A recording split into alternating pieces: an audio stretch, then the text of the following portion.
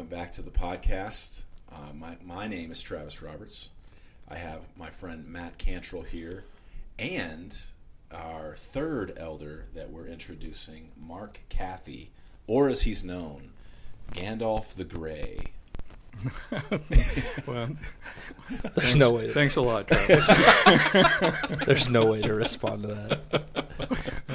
Well, I can. You have an accrued time of responding. Well, I to love Travis. the Lord of the Rings too. Okay, we've never actually called him Gandalf, but he has been that for me in my life. He's been that wise leader for a number of years, and man, we're really blessed at the district to now have you as an official elder.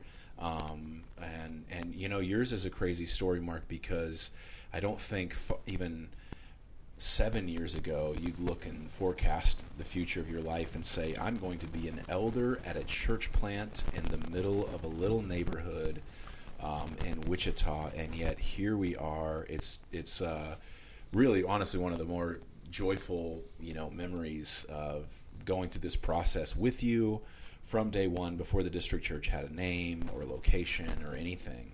You and Harolyn have just been along for the ride and guiding us and directing us. It's just been an amazing thing. Before we jump into all of that, let's get to know you just a little bit, Mark. Tell us what we don't know about you and Harolyn, and give us some background of you guys. Some of our background is pretty boring. Harolyn was born in the Panhandle of Texas and moved here when she was very young. I was born here in Wichita and lived here most of my life, other than a period of time in the Navy. In fact, yesterday I even went and drove by the house that my grandfather built on South Bond back in the 1920s, and where my father and my aunts and uncles were all actually born at that house, and the house is still there with an attached garage now. And, it's kind of interesting to have that kind of roots in a neighborhood and in a city. My mother and father, Merle and Laura Cathey, were married right after my dad got out of the Navy in the early 50s. I grew up here in this city, like so many others. Was fortunate. My parents remained married all the way through their lives, and experienced almost 60 years together before they left us. Brother and sister are here still in this town, and a blessing to be close to us. And likewise, Harolyn's brother and sister are here as well, and her family's a great blessing to us. And so family's very, very important to us and very close to us.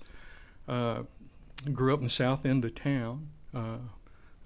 If it means anything to people, went to Truesdale Junior High, went to South High School, graduated there. Actually went to Wichita State for a little while, and then went to Emporia State, then Kansas State Teachers College. Through all that time, my folks raised us. We went to the Methodist Church here in the south end of town near Pawnee and Seneca. One of my best friends was a PK. So had that exposure and was in and out of the parsonage during that time.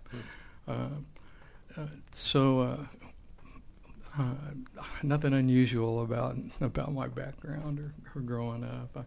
The unusual things all kind of happened maybe as I finally grew up and in college. I definitely had my fall away period that most of us experience and struggle through, and mine got really serious while I was away from home at Emporia State, and it's kind of interesting. Went with friends from the church here this last weekend and went and saw the Greg Laurie book converted to a movie, Jesus Revolution. And, of course, that kind of spoke to me a little bit, quite honestly, because I got to go live the crazy side of that, away from home at a school with lots of drugs to try and lots of liquor to drink, and fell into that hole pretty seriously while I was in school. I did manage to come away from the first 2 years there with enough credentials that I later on could use the hours. But after a couple of years going to school there, I decided I really needed to do something different.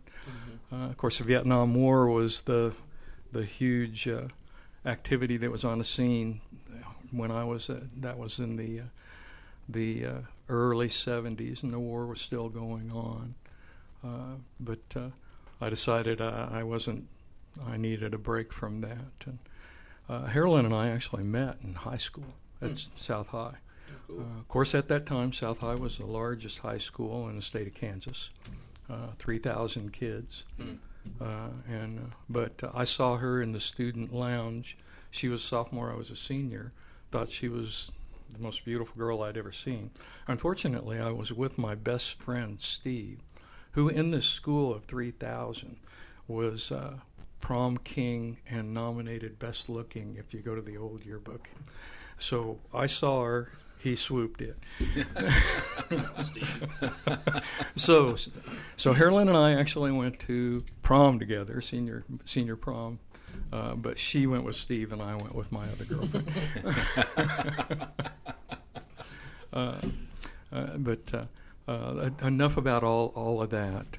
Coming out of college, after 2 years and really stumbling, my side of college would be, at that time it was everybody needed to go to college. If you didn't know what you wanted to do, well, go anyway and you'd find your way. My experience with that was I saw lots of people get lost on college campuses, and I indeed did as well. But I didn't see very many kids that found themselves there. So I joined the Navy, and basically, almost 8 years in the Navy, and originally joined for 4 years, and then ended up giving them a couple more years because the whole purpose was to try and come away with a way to earn a living and a trade, and so there I got into the Navy nuclear power program and became a reactor operator, and was on an aircraft carrier for several deployments, and then on a fast attack submarine, and finally got out in the late 70s, 79. That is the coolest description. Can you say those words again? Yeah. Nuclear. Say that one more time. Nuclear reactor operator. That's awesome. That is my title now. I want to know. I'm nervous to ask more about what that means, because you're going to start talking and I'm going to not know what you're talking about, but that's a very cool title. Well, if Harolyn were sitting here, she'd be squeezing my knee saying they know enough about that.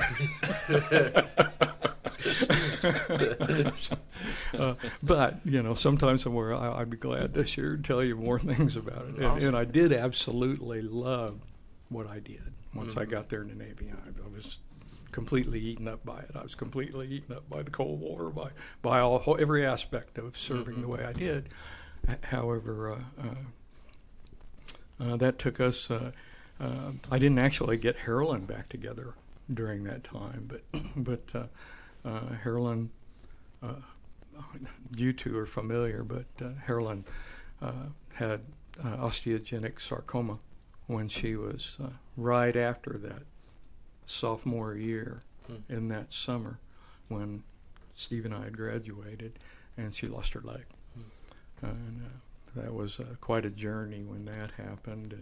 And I always tried to at least kind of stay close to her during that time, even when I went away to college, and I would write her a letter now and then. When I came home, I'd check with her, and her relationship with Steve had stopped, but I still always kind of, I think in my mind, more like a brotherly kind of thing, just was always interested in her and wanted to see how she was doing.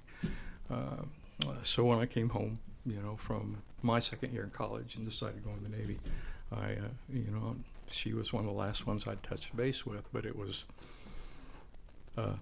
so long, I'm going to see the world kind of thing. So my early years in the Navy are I give testimony during that time because I had fallen completely away from the church, and was still. I wasn't addicted to anything. I just liked it. So I still did quite a bit of drugs and quite a lot of drinking, both together. The interesting thing about that is I've told you what I did. Well, obviously, when I was going through those schools, you signed all kinds of things and said, no, I would never do that. Of course. Oh, no, I would never do that. No, we don't do that. And if they discovered that you did do that, did the drug side of it,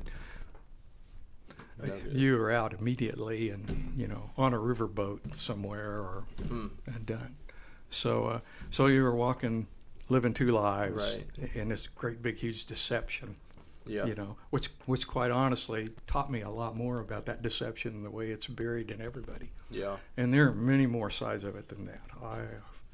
Like I say, my tale to redemption is kind of a long one, not to be shared here, but I certainly know the dark side. Yeah, I appreciate you sharing that much of it.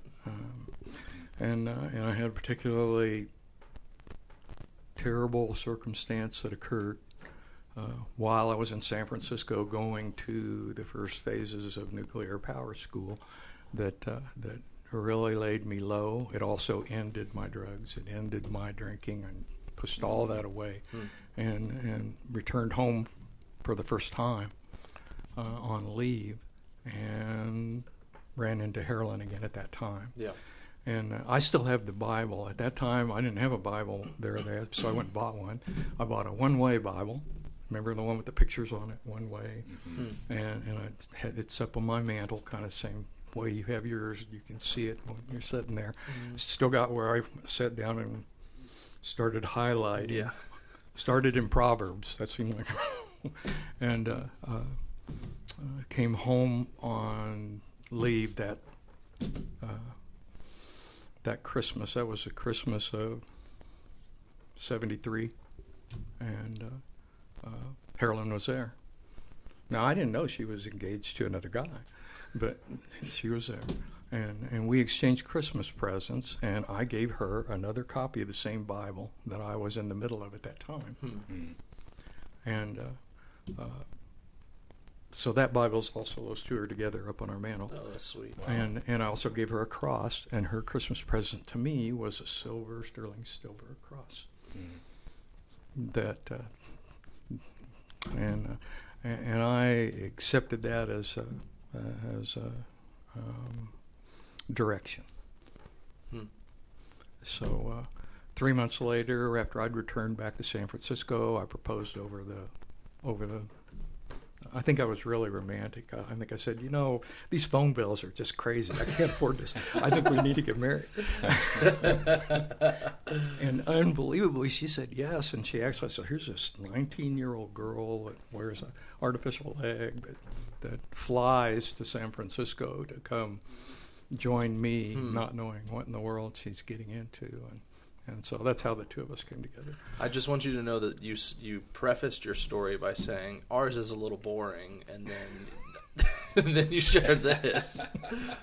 Well, I don't know, but now since then, you're talking about the individual. That absolutely there is no. So at that point in time, I got direct guidance, and at an age when I was not very bright, not very well attuned, and not very good at following the Lord. Probably of all of the direction that I'd received up till then, I hadn't followed any of it.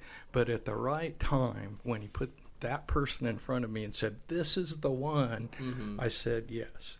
And I tried to do what he wanted me to do. And she's been my guiding light ever since, even to this day. So I don't know how else I could share it with you, so probably I do need to share at this point because I could sprinkle stories into this. Sweet Harolyn, who like her hug just means the world, right? Like that's her hello, and just it's and she just has a real sweetness to her. I remember going on a staff retreat at one point, and what I knew of Harolyn was just smiling face, servant heart, just I didn't think she had like any kind of like pranking bone in her body. And I head back after our like meeting with the staff one night, and I go back to my sleeping bag and like my bunk, and I'm like getting in my sleeping bag, and there's something in the sleeping bag with me, and my hand goes over, and it is a leg. It's like whole leg. And I come screaming out in the hallway, like holding this leg, and I go back into this room, and Harolyn and like two other ladies. Harolyn is beet red, laughing hysterically. Got me so good, and she always brings it up. That's always a reminder of like when she got me with that. And there's been several things since then that she'll get you on. So you got that for a Christmas present this year too, didn't you? Yeah. The gift that keeps on giving. Yeah, you got the socket, so you can you can plant a plant in it. One had a KC logo on it, a Chiefs logo on it. It was perfect. It was perfect. It was my favorite socket for her leg. Big deal. Yeah, it is. Believe me, anyways, so that there's no point to that other than just good memories, good times. Well, back into the story would be the time in the Navy. I was overseas a lot. I mentioned that I loved what I did. Mm-hmm. However, it's very difficult to be apart, for a husband and wife to be apart for months and months and months on time, and then try and come back together, because you're not static then. Mm-hmm. You're growing like this, whatever you're involved in. And they're growing like this, and then all of a sudden you try, and so it became obvious. I honestly don't believe we would have, had I stayed in the service, which was an option, obviously with what I did. Mm-hmm. But I really felt like I didn't think our marriage would survive. Yeah. Me staying in the service. So got out in '79, came home here to Wichita.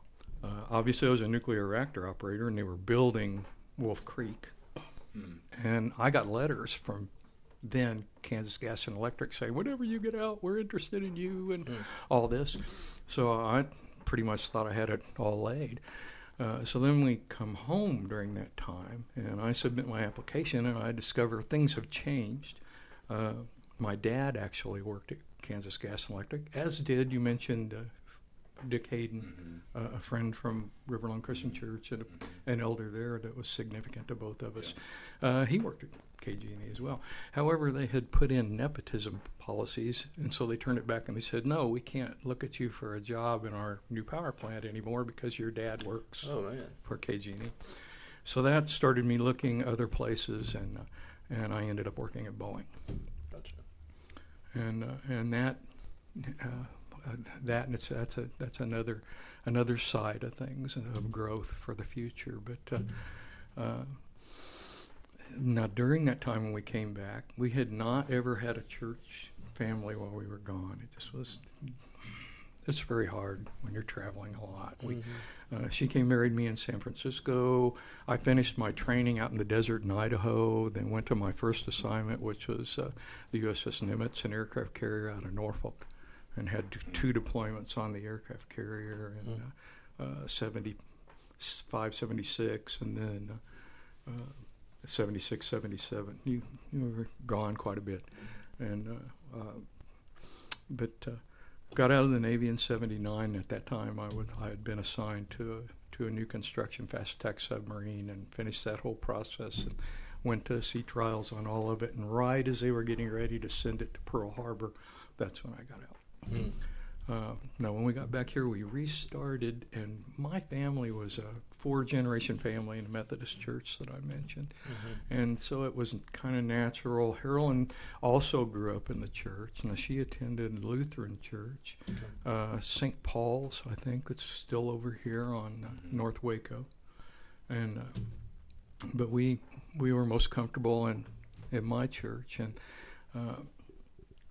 one of the things that started happening then, it happened in the service as well, but I've never been an individual that particularly sought or even wanted leadership type positions, but it always seemed like they kind of found me. And even in at that time when I got out, I would have been 26 and Harolyn was 24, so we were just kids, even with everything behind us.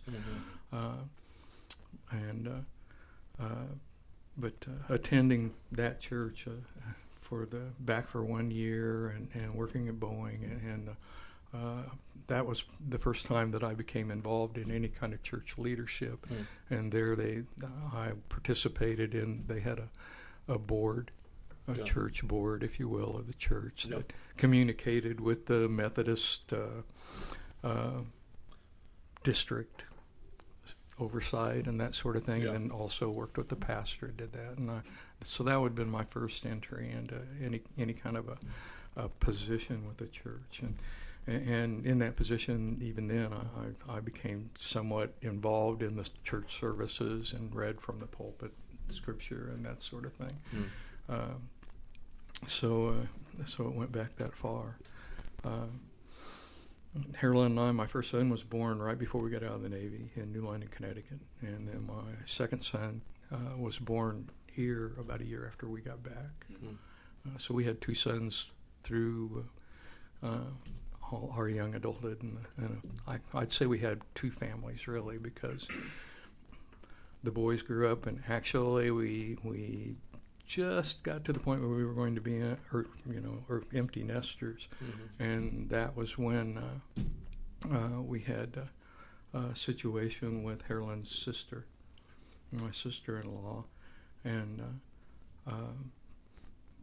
the result of that and our assistance was we ended up with adopting my niece, her daughter. Gotcha. And so I was 49 then. Harolyn was 47, and we had a newborn baby at that point. And started over. Yeah, my hair wasn't gray before that. And of course, it was a tremendous change to go from two boys, and all of a sudden you had a girl. And what a wonderful thing to have a girl. I hope but that was a pretty formative time again for us.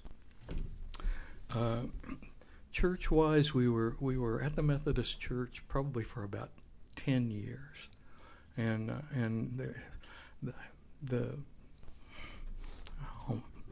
for some reason we were just called to we felt like we needed a change, and we had relocated and bought a house farther north that better fit our circumstances, and Harolyn's circumstance were in her leg.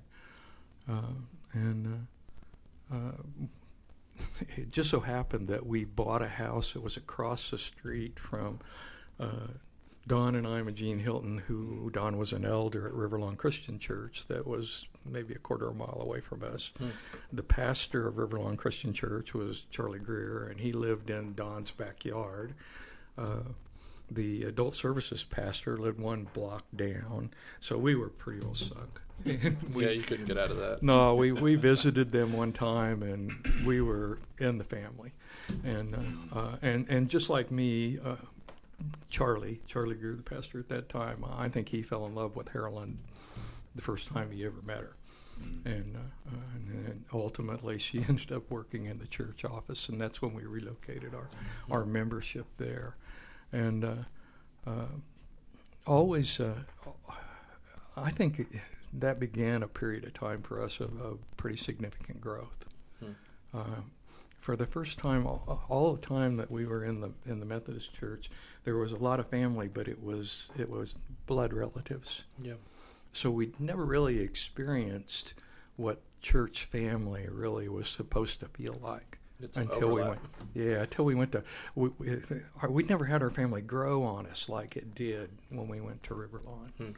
All of a sudden, we were a part of something bigger that I didn't really even understand, and all of a sudden it just And that, in combination with Charlie's messages, it just seemed I had entered a period of time when, and it's never stopped for me, but at that point in time, finally, the messages and the Word, and I re-embraced reading the Bible more than I had been in all these years, while I was very much focused on the American dream and being successful at Boeing and working hard and doing all of those things, and raising 2 sons and coaching baseball and coaching soccer, and all of this stuff,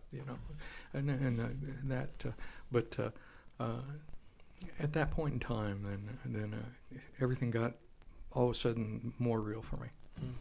And every time I sat down in that seat, it's like the Lord opened my mind in a way that every time Charlie spoke, I'm there with my Bible. It's like he's speaking right into my heart. Just dagger after dagger after dagger of and the huge blessing from the Lord out of that is it's never ended. At that point in time, God's Word took on a new meaning for me. The idea of loving your neighbor, and really took on a new meaning for me. It started with an expanded church family where I, suddenly, and it did nothing but grew.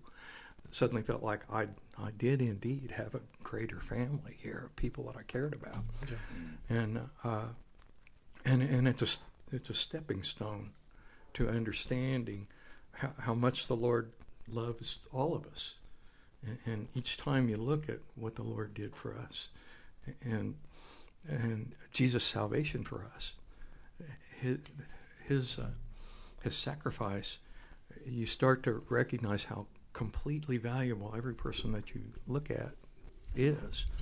And there's a new acceptance of people and their frailty, but it all starts with all those daggers in your own heart. It starts with recognizing what's inside you and what you've recovered from. For me, at a young age, I did things that destroyed could have destroyed my life. I have no idea where, and for whatever reason, I did not have to pay the same consequences for those that I deserved, and in times where things happened where I really should have had those consequences. There's no real logical reason why I didn't suffer those consequences, but that recognition of that underside to all of us that's hidden there inside, that we're trying to open up and trying to give to Him, and that focus, that came, I have to initially say, that came sitting there in front of Charlie Greer, listening to him say over and over again, I would that you would love my Jesus. His words. And it had so much meaning. Yeah. This is another crazy story, just, on like, I think just where stories and lives begin to intersect. I was at Ozark during 04 to 2008, 2009, and there would be some friend hangouts where we would go to there was a girl that was kind of a part of our friend group, and her grandparents lived near the campus, and we probably went there, at least every month, and just would hang out and be playing games and ping pong in their basement. And Charlie and Judy Greer. Yeah, it was Charlie and Judy Greer. I had no, there was not like a, semblance that I was going to be crossing paths with the church that he used to pastor and all of that. But so it just little thing. What do they call it? Premonitions or something like that. I know that's a little more an idea and stuff like that. That kind of that you get hit with. But I've always had something that just feels like, man, I could look back and see the crossing happen, or a touch point take place. So small world and all that kind of stuff. So pretty neat. You really I love how you kind of laid out your story and the thread or the fabric of Jesus kind of calling you and bringing you, and what he's done in you and Harolyn's lives is just fascinating to me. Probably one thing that stands out is you've always been a voice of reason. I've told this story from the pulpit probably quite a bit, but sometimes I don't attribute your name to it. I just say an elder or a leader. But you were the leader, the elder who I just real quick. I preached one Sunday and I thought I did an amazing job. Just nailed it on the way out. And I got a lot of compliments, and so I thought, yes, I'm right, I nailed it, which just tells you where my heart was at and all of that during that time. This is years and years ago. This never happens you today. clarified that. Anyways, but there was a guy who came up, and he was ticked. He's ticked with me. He was ticked about an illustration that I used and a point that I made, and he thought that I was off base, and he thought I just really just swung and missed, and he was mad about it, And I don't know whether he was mad because he personally felt pricked or convicted, or if it was something it was way off base or whatever. But it was like he was beginning to yell at me in front of people who were still lingering after the service was over on this particular Sunday. And I said, man, let's go to the office, and you can yell at me there, but let's not do this right here in front of everybody. So we go to the office, and he lays into me. I mean, he starts really going after me, and things get personal. He's attacking character. He's going after everything. And I've never had a conversation with him before. I've never sat down, never gotten coffee or breakfast or anything. So I am shocked, because this has never happened to me before in ministry. I've never experienced this. It's probably a couple years into. This is probably 2011-ish. I know you're not going to do this, but I really want the culmination of the story to be and this was Mark. It is. It's gonna no. It's Mark not. It's not.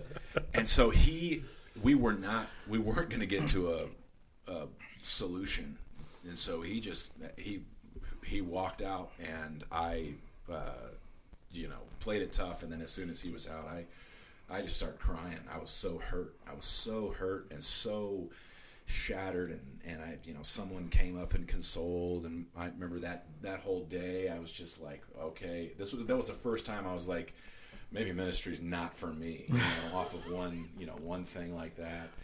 And we had an elder meeting that week, and so I had worked on taking it to the cross and forgiving and trying to understand his point of view, and I thought I had worked through that anyway, just processing it in a Christ-centered way.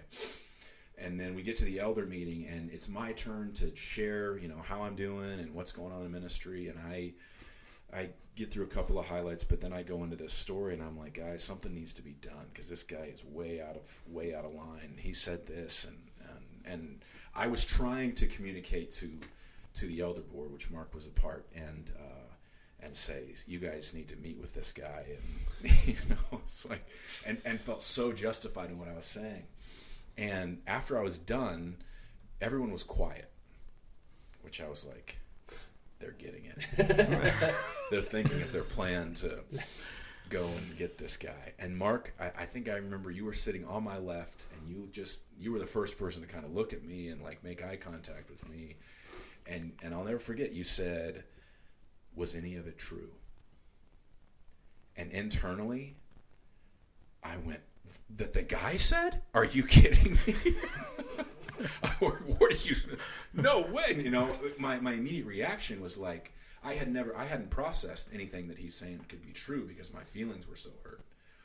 And he said, your job right now you said this to me, you said, your job right now is to figure out what's true. And if there's even 2% that's true in what he said, then the Holy Spirit wants you to hear it. And I was like, come on, man. But that stuck with me because my feelings don't come before shepherding, don't come before discipleship, don't come before people, and don't come before anything else. It's like, even if something is an attack, the humble way to accept it is, I need to take what's true. I can throw out anything that's not, but I need to take what's true, and I need to actually apply it, and I need to actually like humbly accept. And that was actually the start of me being able to go and I got coffee with him and breakfast, and we hashed things out. We never became great friends. but that reset my heart for reconciliation. It reset and said, this is a brother that I need to find peace with, not somebody that needs to go and get punished from our leaders. There was accountability and all that took place, but still, that's something that always stuck, where I was like, Mark's the guy who will always,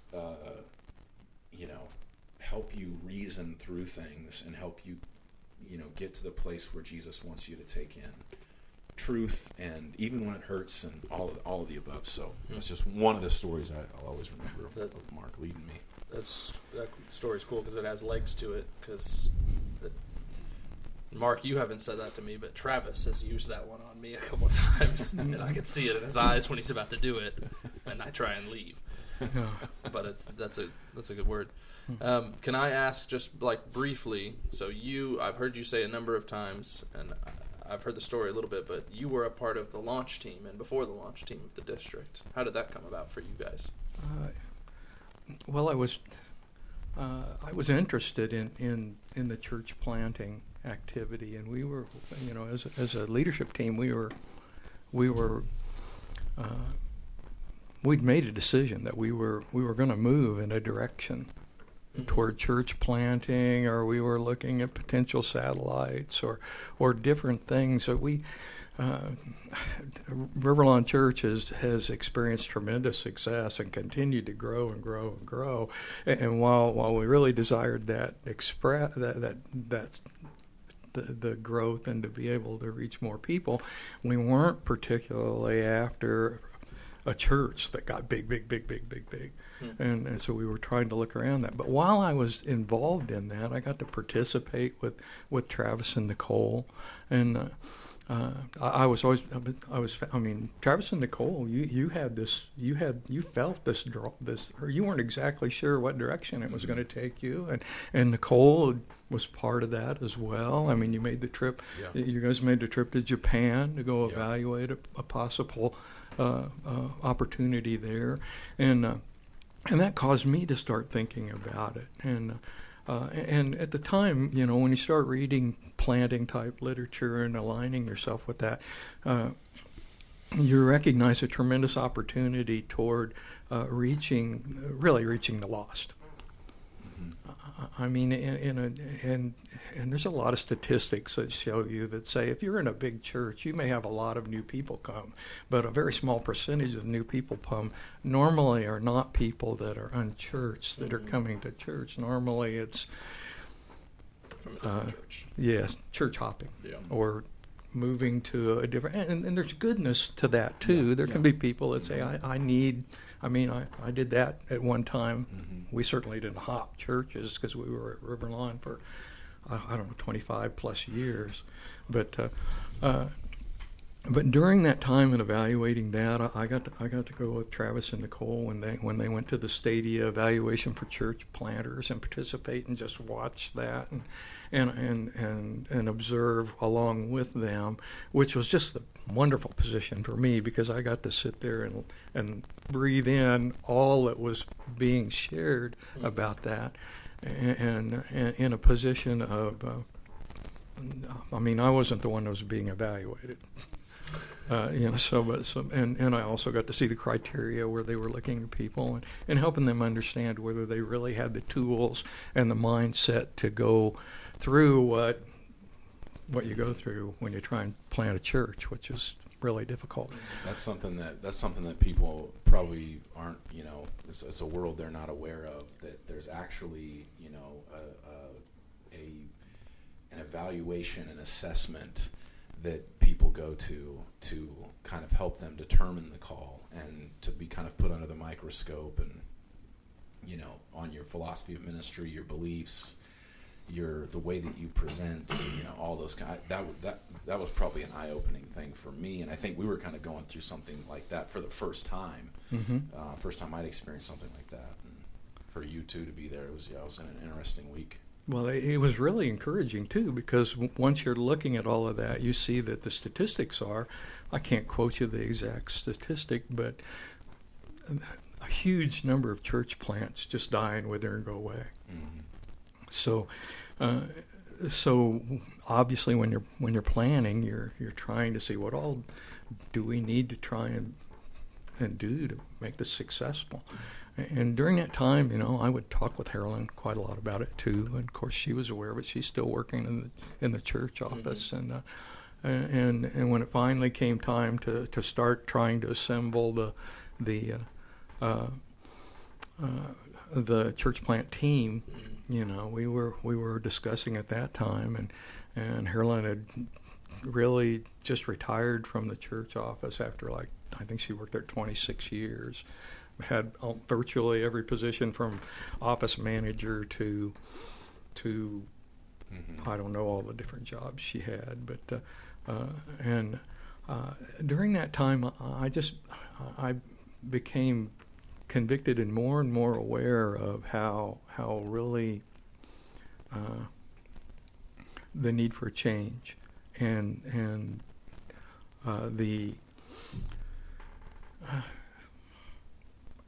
my heart for people and how difficult life appeared to be for young people and young families now.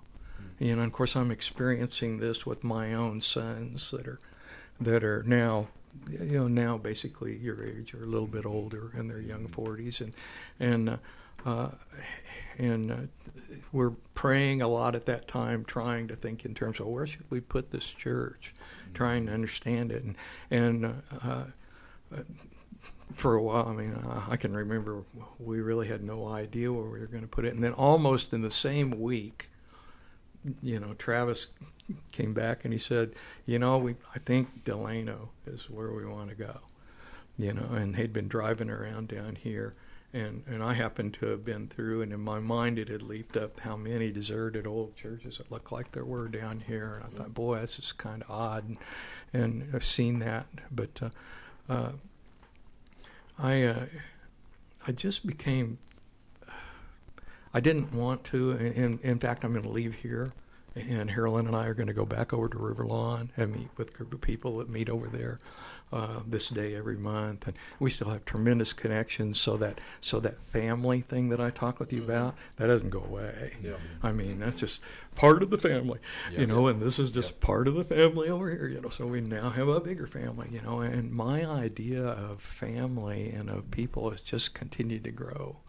But I somewhere along the line, I have at least gotten to where a little bit of my heart goes out more and more to people, and I see people differently. And during that time in that evaluation, I felt like it was time for us to do something different. Yep. And I wanted this church to be successful really bad. And the best way that I could do that was go along too. And talked with Harolyn about it, and it was an immediate, yes, we should go. That's awesome. And at that time, we still had my younger daughter was just graduating from high school, and she too said, yes, we'll go. And she was in the children's area early on, and that we just felt called to come and to go plant with others. There's a couple things that are really pivotal, especially when you're forming a team that probably off the top of the head, when you're forming a team, you probably want to find, the natural pull is like you find disgruntled people that are a part of a church to help form a team that starts a new church because they're like, I don't want to be at this church anymore. I want to go start something new. Those aren't the best team members. Those are actually the first people you should say, stay where you're at. The best team members are those who love where they're at, are serving faithfully, and are giving faithfully and are part of the process at their church and who could never imagine leaving. Because those are the ones who are literally going to do what they're doing right now, and they're going to do it in another context. So actually all you have to do is cast vision for the mission and for reaching lost people. And then what that does is it literally like creates faithful workers in the context that they go. And so you and Harolyn are such a good example of that. Dan and Debbie are such a good example of it's not people leaving because they don't like what they are a part of. It's people leaving because they want to produce a new thing for those who don't have it and who are sacrificing in order for that to take place. I mean, there's nothing more true of that than meeting at Milk Float in a coffee shop where we're you're sitting in uncomfortable chairs training how to do church, not just a church service, and you're prepping and planning while everyone else is kind of getting to go to a service that's being done for them. And it's a transformative period of time, but one just truly grateful again for you and Harolyn and not your involvement even, just the way that you have been so faithful to the task and giving even you and Harolyn give more credibility to what we're doing than I do or that anyone else does. Because of what you guys have sacrificed and the way that you've served and the way that you just really have helped guide us. So, yeah. Thank you. Pretty special. It's been a huge blessing for us. It really has. And I can't put it any other way. It's awesome. Well, I think we covered the gambit of Mark and Harolyn Cathey, and there's a whole lot more to that story. Some of you will hear more if you're in his hub, or another person to grab coffee, grab lunch, grab breakfast with, and hear more and more. But Mark, we're grateful that you're an elder at the district. We're grateful for your leadership, and just looking forward to what God continues to do in our dynamic there at the district church. So, thanks, Travis. Yeah. Thanks, Mark. Thanks, Matt.